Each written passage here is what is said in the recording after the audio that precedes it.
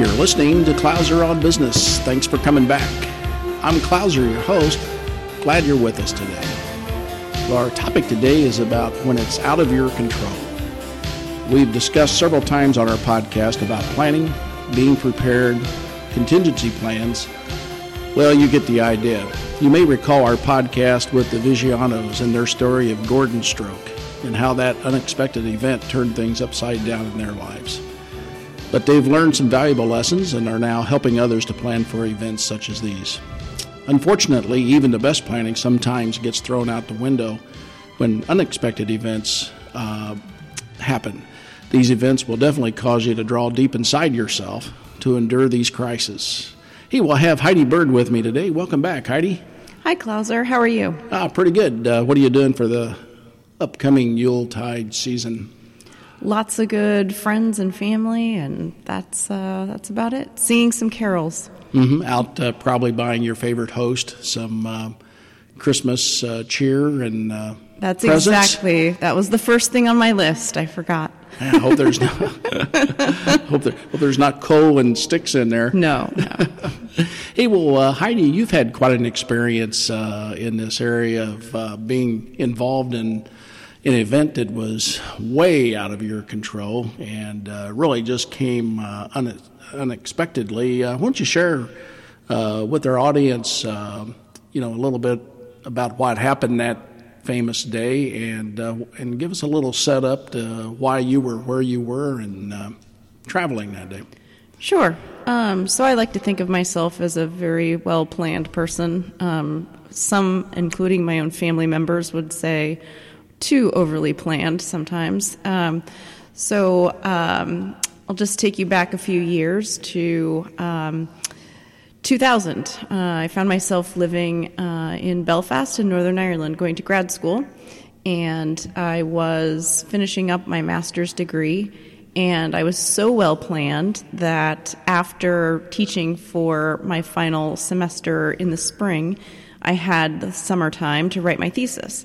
And I wanted to get everything done and out of the way before graduation in December, and I missed my family, and I wanted to make sure that I got home early. So if you finish your thesis early, you could always go home or do whatever you wanted to do. When had been the last time you had been home? Probably almost a year before then. So it had been a while. And I was missing my family, and I never go a whole year. So it had been under a year, but still not. I was homesick a little bit, I will confess. I think that's okay. But knowing that, I'd fulfilled all of my class duties and everything, all I had was my thesis, and so I figured I would stay around through the summer, and then chose a date when I knew I had to hold my feet to the fire and say, all right, I'm going to turn in my thesis, defend it, and then pick a date to fly home. And so I did. I booked a ticket. I believe it was back in May of 2001, then I decided. And so I bought a ticket for a random Tuesday in September. Tuesdays because if you live in Ireland or if you visited Ireland, you will know that there's absolutely nothing open on the weekends. So on Sunday, basically, unless you are going to church or your local pub, most even malls and shops are closed for Sunday. So I knew that I needed to do some banking thing, like clean out my bank account and just kind of do normal things and ship some things home. So I needed a working day that everything would be open. So I booked my ticket for September 11th, 2001. Back in May, and I worked my way along, finishing my thesis until that day arrived. What, just out of curiosity, what were you, and for our listeners, what were you studying? What was your master's thesis in? Yeah, that's actually kind of funny. So I was there at the Center for Comparative Ethnic Conflict, but I was doing a research-focused program that they have there, which studies ethnic conflict from around the world. So not just the Northern Ireland conflict, but there's a big center there where you focus on global conflicts from basically the beginning of time through current day conflicts everywhere from Sri Lanka to the statehood movement in Puerto Rico to other conflicts that have happened around the world. So on Monday you gave your Yep. thesis defense or whatever you call that. Defended my thesis on Monday, picked up the hardbound copy of my thesis on Monday and defended it, and then spent the rest of the day packing up for home. I had a 5 o'clock flight out of Belfast for Heathrow. So it was a very fast day getting out of there. Mm-hmm. So you leave Belfast. When you got to Heathrow when? I got to Heathrow around 7 o'clock in the morning. Mm-hmm. Okay. So then it was still dark. And you were on a United flight, is that correct? United flight, okay. Absolutely. Bound go for ahead. San Francisco. So you're going from London to San Francisco direct. Yep, because I'm from the West Coast originally, so I was flying home to Oregon to be with my parents. Mm-hmm. And so that's a 10-and-a-half-hour flight, Heathrow to San Francisco. And we were set to fly, I think it was about, 10-and-a-half-hour flight, and like all flights and being a struggling student, I was at the very back of the plane where the bathrooms are, basically. Mm-hmm. But feeling pretty good because, I had successfully finished my master's degree, and I was looking forward to seeing everybody at home, so. Okay. So you got, flight takes off, you got underway, heading home. Yep, heading home. And it was a really normal flight, so nothing happened for a long time. In fact, I got 2.5 movies into the entire flight, so it's actually a gorgeous flight. We were a huge plane, double-decker plane, with a lot of tourists from Europe going on holidays, and either to San Francisco or traveling on. There were a lot of people going to Australia and other places afterwards, so it's a very full flight. And this will come back later, but it was a huge plane. So, so you're on your way home. So, go home, yep. At what point were you aware that something might be amiss? So about 9 hours into the flight, we come over the poles. So we're kind of actually doing a descent to get into San Francisco. So, when you can see the little chart on the, TV in front of you, you're close. Mm-hmm. So we were already in U.S. airspace at that point, and something started happening. So 2 things. One, the plane did a 180 in the air, which if you've been traveling on a plane for that long, when that happens, you're going the wrong way immediately. And then the second thing that happened was that all of the flight attendants actually went to the very back of the plane, and they were holding hands in a prayer circle. And I was literally, like I said, at the back of the plane, and I knew something was wrong. They closed the curtain, but you could see everybody back there. And so I took my headphones out. I was watching a movie and just kind of was trying to be more aware of what was happening. And then probably about 3 minutes after that happened, then the pilot came on the air and said that a plane had hit the World Trade Center. He just said one plane at that point. Mm-hmm. So what were you thinking at that point? I think for everybody on the plane, we didn't really know what that meant. I think that we thought maybe there was an accident. I mean, there wasn't anything that felt like, hey, this is like a big deal. It was just like, okay, well, clearly something's wrong. Maybe there was an accident somewhere. Didn't see the magnitude in it. Could have been a tiny prop plane for all I knew, but clearly there was something wrong. So the pilot said, so all planes are not going to be able to land at this time right away. We'll keep you informed. I mean, they were very professional. We'll keep you informed as we know more. Yeah. Unbeknown to you at the time, the government was clearing the airspace, but... Yeah, I didn't know what was happening at the time. Yep. So then I actually kind of got a little more concerned because we're still going the wrong direction in the air. They turned off the map on the screen, so it just showed the United thing. But if you plugged into your seat instead of listening to music, you actually could get some of the pilots and ground control conversations happening. So that's when I realized. Then the next thing that happened was the pilot came on and said a second plane had hit the World Trade Center. And then everyone on the plane, just the noise level got a little bit louder. Everyone starts talking to each other. Everybody was ringing bells, trying to get the flight attendants to tell them what was happening, as if they knew what was happening. But so it got a little bit, just everyone became very uneasy because we didn't know. So your plane then was diverted to where? Yeah, actually, that was one of the sort of scariest things to me was listening to the ground control and the pilots, because our plane was so big. We couldn't land in the U.S. We also couldn't land in certain airports in Canada because they were too small. They didn't have a long enough runway for us to land on.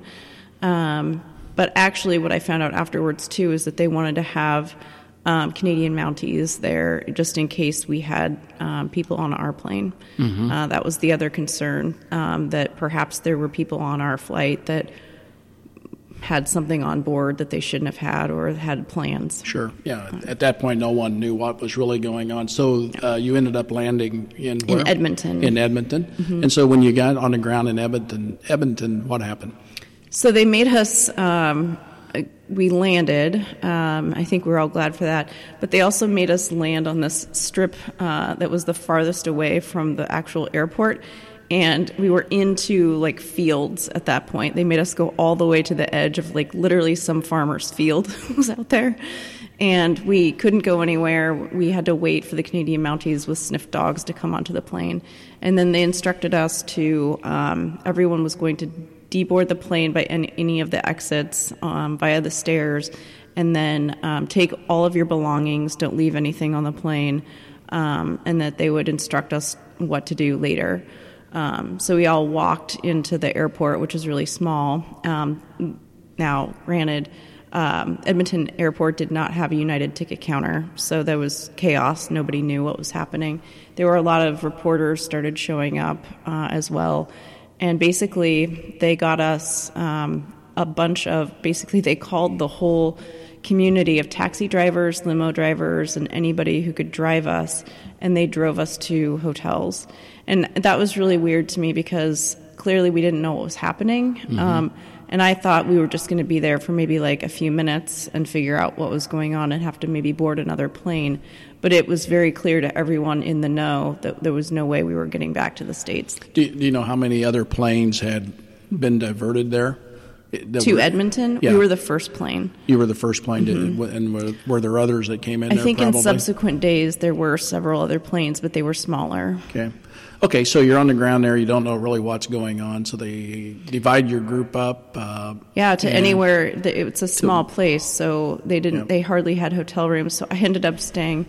I got dropped off at a place with maybe 10 other people from my plane at a place called the Truck Stop Inn in Leduc, Canada.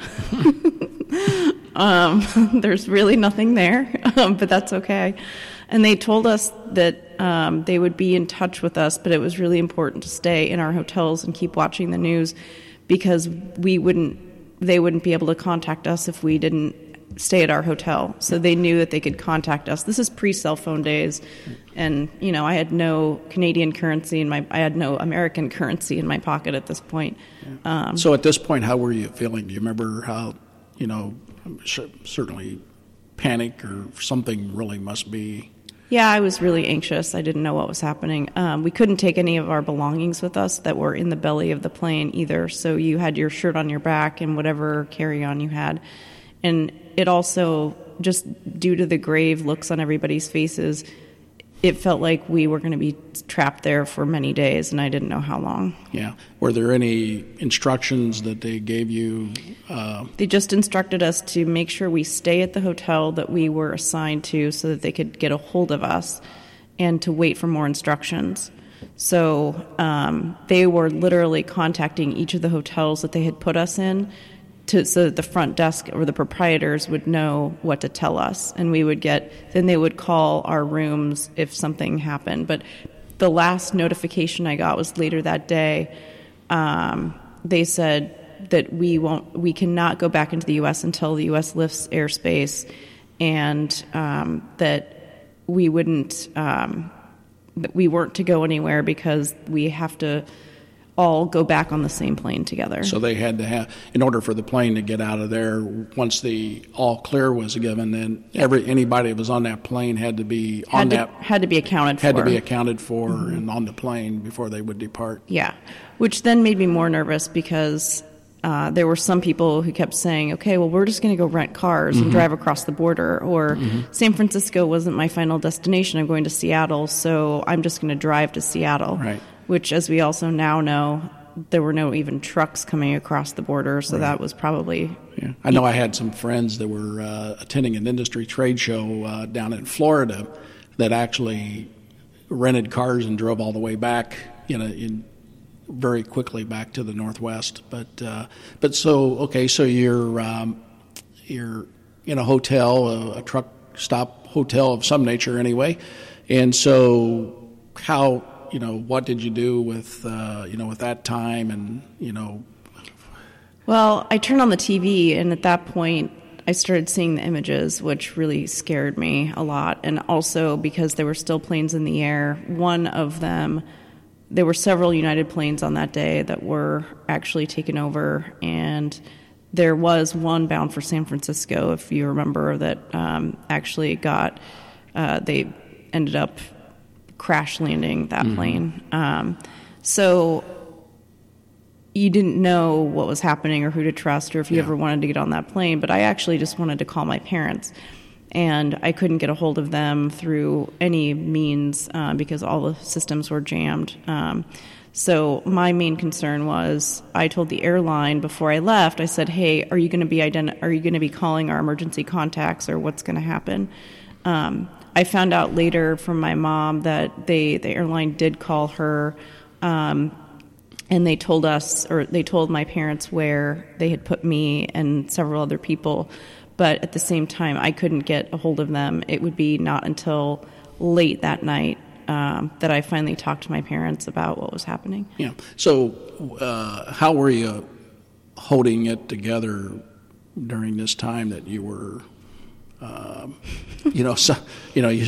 sure you were wondering, okay, how could this be happening, and why could I be here, and why me, and so how what did you draw on there during those couple days that you were there?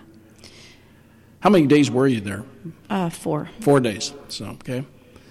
Well, I think that making sure that I just sort of kept my head about me was one thing, that just relying on my beliefs and making sure that I took care of myself, but also I'm just a very sort of cautious person, so I didn't necessarily I wanted to stay by my phone, I wanted to follow instructions, but I also, I will say it's not like I slept very well. Yeah. It was just it was a tough time. Mm-hmm. So, after the 3 days, the fourth day. Well, I will say one thing to the people of Leduc, Canada. We had no money. We had nothing. I mean, they fed us, so random places would help us. So I went. There was one little convenience store, and they were like, hey, they gave us bottles of water and stuff like that. So. And there was a Kmart that gave us pairs of underwear. I know this sounds really silly, but you don't have, other than washing in a sink, there's nothing you can do. You're just kind of at the mercy of everyone. So it was, it's not like I had tons of credit cards or anything like that to get, there's very simple logistics that just had to be thought of. Your mom and dad didn't give you that unlimited Visa card? No, okay. I was a grown up in grad school, but I didn't plan on being in Canada, so it's not like I just thought I was going home, and then I would change all of my money over later. Sure. So time comes, the fourth day that airspace is opened up, and so did you get a call or? Yeah, the hotel called around I think it was 11:30 the night before, and said, you're going to be able to board the plane tomorrow morning, but you have to be sure that you're up and ready to go at 5 a.m. So make sure you're in the lobby at 5 a.m. They had those same vehicles. It was just a group of people who were nice and had vehicles, or I think it was that day I got a town car. I took a town car with a bunch of other people because they didn't have enough taxis to handle the whole situation. I'm sure you probably would have taken the Volkswagen Bug. I would have taken anything. But, we all had to amass there. And I was actually really worried that some of our passengers weren't going to show up, because how do you get over 200 people to comply and do something when, Sure. It's kind of it was a difficult situation. You don't know what's going to happen. So you get to the airport. What kind of process was that, getting back on that plane? It was a many hour process. So basically, they lined up. It was our flight only going out, and they lined up all of our luggage, and we had to go through a security process. But then again, we had to identify our luggage one by one, and then they would open it, go through everything again, and repack it for us before we were allowed to board the plane. Yeah. So how long of a process did that take for everyone to get about 6.5 hours. I see. And so then everyone's on the plane, and you're headed to San Francisco. Yep, finally. It was almost dusk by the time we were about ready to land in San Francisco. Mm-hmm. And I remember it was a really beautiful day. And we were the first plane actually to land in San Francisco. I think they did it by order of flights that were put on deter mode or whatever. Mm-hmm. But also I remember that they wanted to make sure that, for a variety of reasons, that we just landed and got home safely, because they, like I said, didn't have really a ticket counter. So, but the most beautiful part of it was the grounds control people and all the people who work at the airport in San Francisco had laid out a huge American flag that went across the entire airport. It was probably one of the most beautiful things I've ever seen. And, people at that point on the plane, we all got to be, we were all cautiously optimistic together this whole time, and so everybody was like just kind of chatting and kind of trying to be friends with each other, and so we all kind of clapped when the plane landed. It was a very nice, it was a good feeling. Yeah, and there was another kind of an irony to your flight with its flight number. 911. That was yes. That was the flight number you were on United, was 911. Yeah, I think that's amazing. It's actually funny because for months after I had to kind of go back and get, reimbursed for a bunch of stuff for the hotel and everything like that. So it was a months-long process to go through. So I had to type out that flight number a lot. So 911 is a interesting set of numbers for me. Mm-hmm. So out of your experience, if you had an opportunity, because our podcast is on business. And I want to say this, that when we were writing up this podcast, we had an idea to talk about what we're talking about when things are out of your control. We're a business podcast, but Heidi and I really just want to say that our thoughts and prayers continue to go out to the families that lost loved ones on 9/11, and for those who lost family members and friends in subsequent battles, to continue to fight for our freedom as an outcome of those terrible events on 9/11. But just going to ask you, as we get trying to wrap up here, if you were sitting around a table full of business people and everyone was maybe anxious about this or that to do with their daily responsibilities in business, you've gone through a pretty traumatic situation there with your flight home that day. Kind of puts things in perspective, doesn't it, on the importance of things in life? Yeah, it definitely does. And, I think that my spirituality has been really important to me as well. And I think that sometimes I don't like talking about this. I'm glad you mentioned everybody, because I didn't have it bad that day at all in comparison. So, but it does have, I think, sometimes business implications, because you can't always, you're not going to know what's behind or around the bend sometimes. I mean, yeah, you can plan to the best of your ability or whatever you can do, but there are some things that may be totally out of your control in that instance. And I think it's also the way you roll with them and how you choose to move forward, even if they've totally altered your course. How can you best arrive at the next best course, or how can you find a way to right your center of gravity again and still continue in business without having to, think that everything's lost? Yeah, seems to me too like there must be some flexibility in that formula. What do you? You got to go with the flow.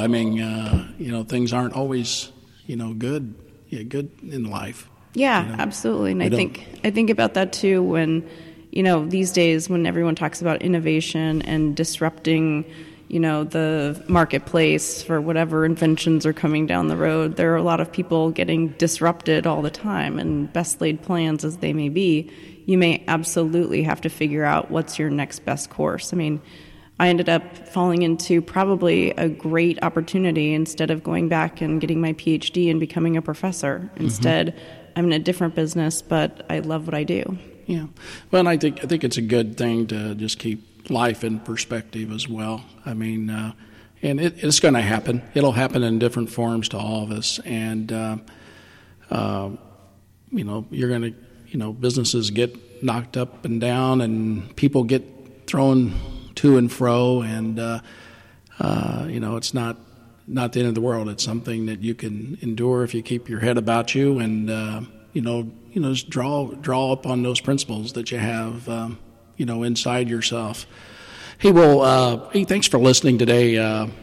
Kind of a different podcast here on Clouser on Business, but I felt I wanted people to hear Heidi's story. It's a sad story with a happy ending for Heidi and her family. And but during this holiday season, just pray that that you'll be safe and that take the time to spend with your family and your best friends and enjoy the time and keep a good work-life balance amongst yourselves. But anyway, hey, be sure to tell your friends about us. We're on iTunes, TuneIn, Podbean, CastBox, Stitcher Radio, and always at ClouserOnBusiness.com. Hey, until the next time, you've been listening to Clouser on Business.